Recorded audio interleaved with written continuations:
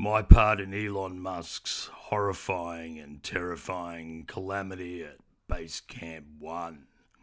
Chapter 4. The story so far. It is 1994.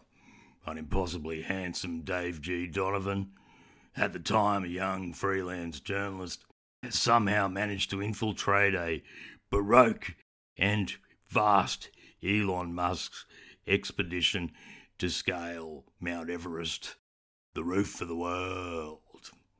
Along the way, through unfamiliar foreign cities and narrow mountain passes, he has used various strategies to chase down the biggest story of his then embryonic career, including adopting several surprising disguises. One as an elderly former national badminton champion Sherpa, and another as an amiable beast of burden called Bonnie.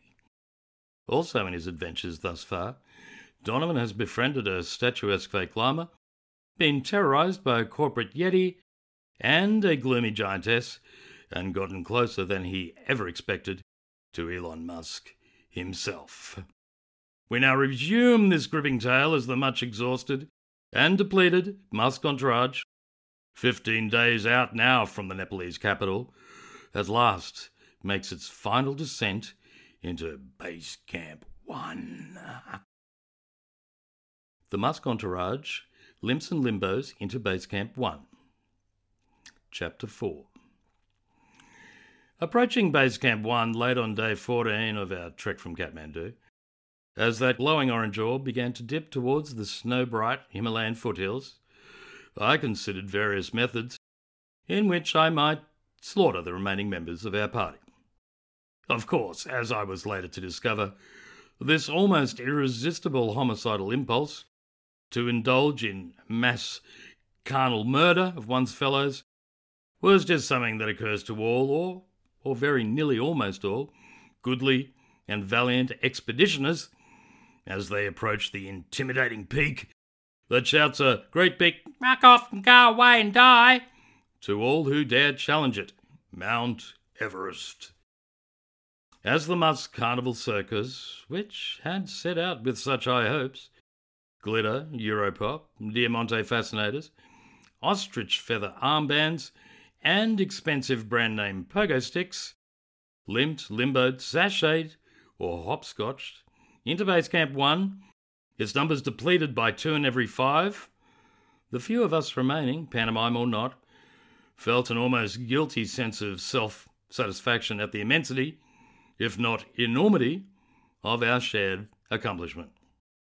As for me, the then barely 23-year-old freelance reporter, impeccably attractive, even dressed now in the threadbare and barely conceivable disguise of Bonnie the friendly and reliable pack mule, I could barely believe I had put myself into this enviable journalistic position.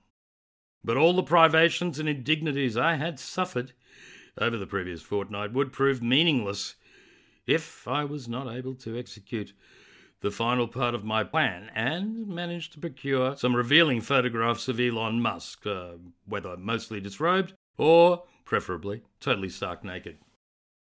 Despite the Musk caravanserai had lost, whether inadvertently sent into a deep crevasse by Musk himself, or for whatever other reason, as we trudged the last few steps into the windswept glacial tent community of Base Camp 1, there was an undeniable mood of festivity.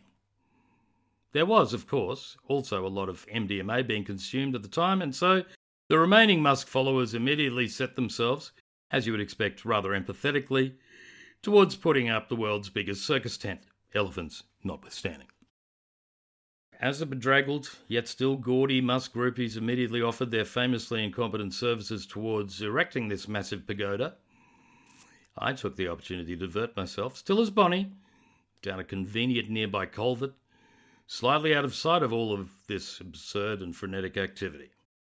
There I took the satchel I had secreted in the fake back legs of the mule, which contained my final disguise, and, with an appropriate degree of solemnity, kicked the sweat-stained pantomime pack mule outfit down a steep gorge in the overall general direction of Pakistan.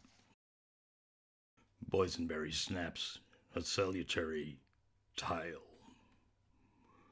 No more than 12 minutes later, probably less, I was installed in the cocktail bar of the vast Musk Base Camp 1 tent, wearing my latest and possibly most ingenious new identity, that of a svelte and mysterious Moroccan go-go dancer named Rochelle.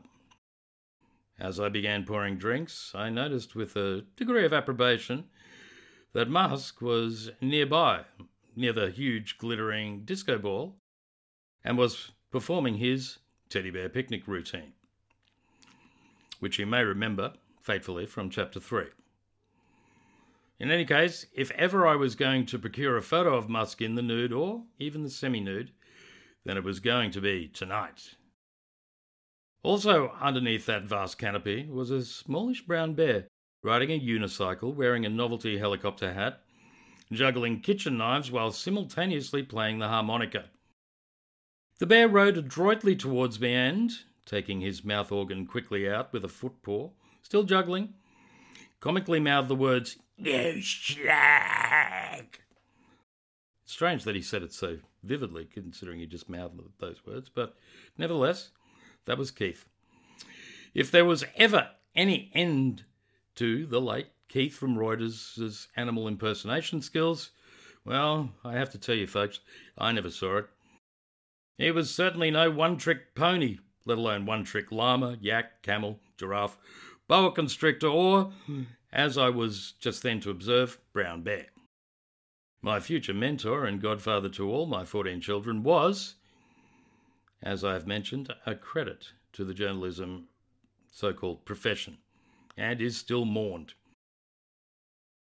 I went into a brief reverie then, and was surprised to find the dour face of Hesseltina, or Saltine, as she was quite unaffectionately known, Musk's personal assistant, bodyguard, and cousin, studying me impassively from the other side of the bar.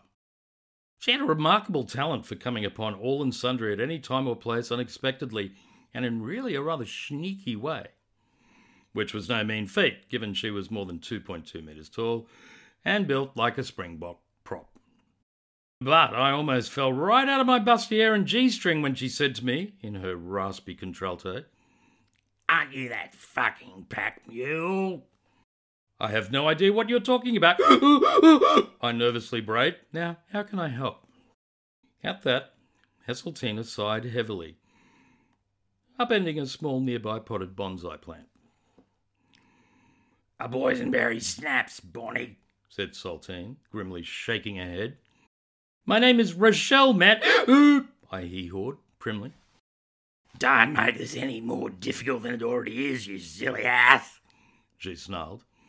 "Things are just about to get very ugly indeed." So I poured her fake berry schnapps variety into a small pink sippy cup and let Hesseltina slide away in her peculiarly sneaky yet gargantuan fashion. I was curious to see what would happen next, since Musk had only, in my experience, limited though it was, only ever drunk a single fake berry schnapps before passing out. Well, the adrenaline must have been pumping through his system that night, however, since he was still upright after that first draught, albeit stumbling groggily around with his tongue out and drooling torrentially. After receiving the second drink from his stony-faced giantess cousin Salty, Musk quickly suckled to the last drop that nip of, let's face it, really rather soft liquor. Everything that happened after that happened quickly and is something of a blur to me now, especially after all these years. Consequently, it is fortunate I am able to jog my memory with the aid of several hundred high-resolution Nikon fast-shutter zoom camera photographs, which I was taking of the event, at the same time still serving the occasional patron of the bar.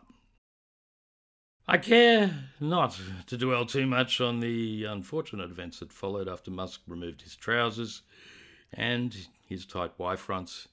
Suffice to say, Musk's girlish screaming and convulsive giggling histrionics were not, well, not as far as I was concerned, especially dignified, nor did they present him, I would say, in the most favourable light possible. I was, therefore, somewhat relieved when Musk ran outside into the howling blizzard and began passionately embracing and, indeed, French kissing an aluminium, or if you're American, aluminum, tent pole. As one might expect, Musk's tongue almost immediately became stuck to the metal. But if only that was the full extent of his problems. Because, being nude from the pants down, and as he was grinding lasciviously certain other, lower regions of the future Twitter tormentor's body, some bits became even more strongly adhered than his lips to that pole. In any case, I still wince whenever I look at the graphic photos of Hesseltina ripping him ripping him away from that. Oh my God. Still scarred. Anyway, suffice to say, with that, the Musk expedition to scale Everest was over. End note. The litigation over the release of the tragic and still somewhat mysterious frostbite accident by Elon Musk is unfortunately still in train. All we can safely say here on this website is, according to our lawyers, that Elon Musk probably would have been well advised to reconsider that second boysenberry schnapps. There may be a lesson in that for us all, but probably not. Disclaimer. The above tale is completely untrue. Only some of the names remain the same to imperil the innocent. The end.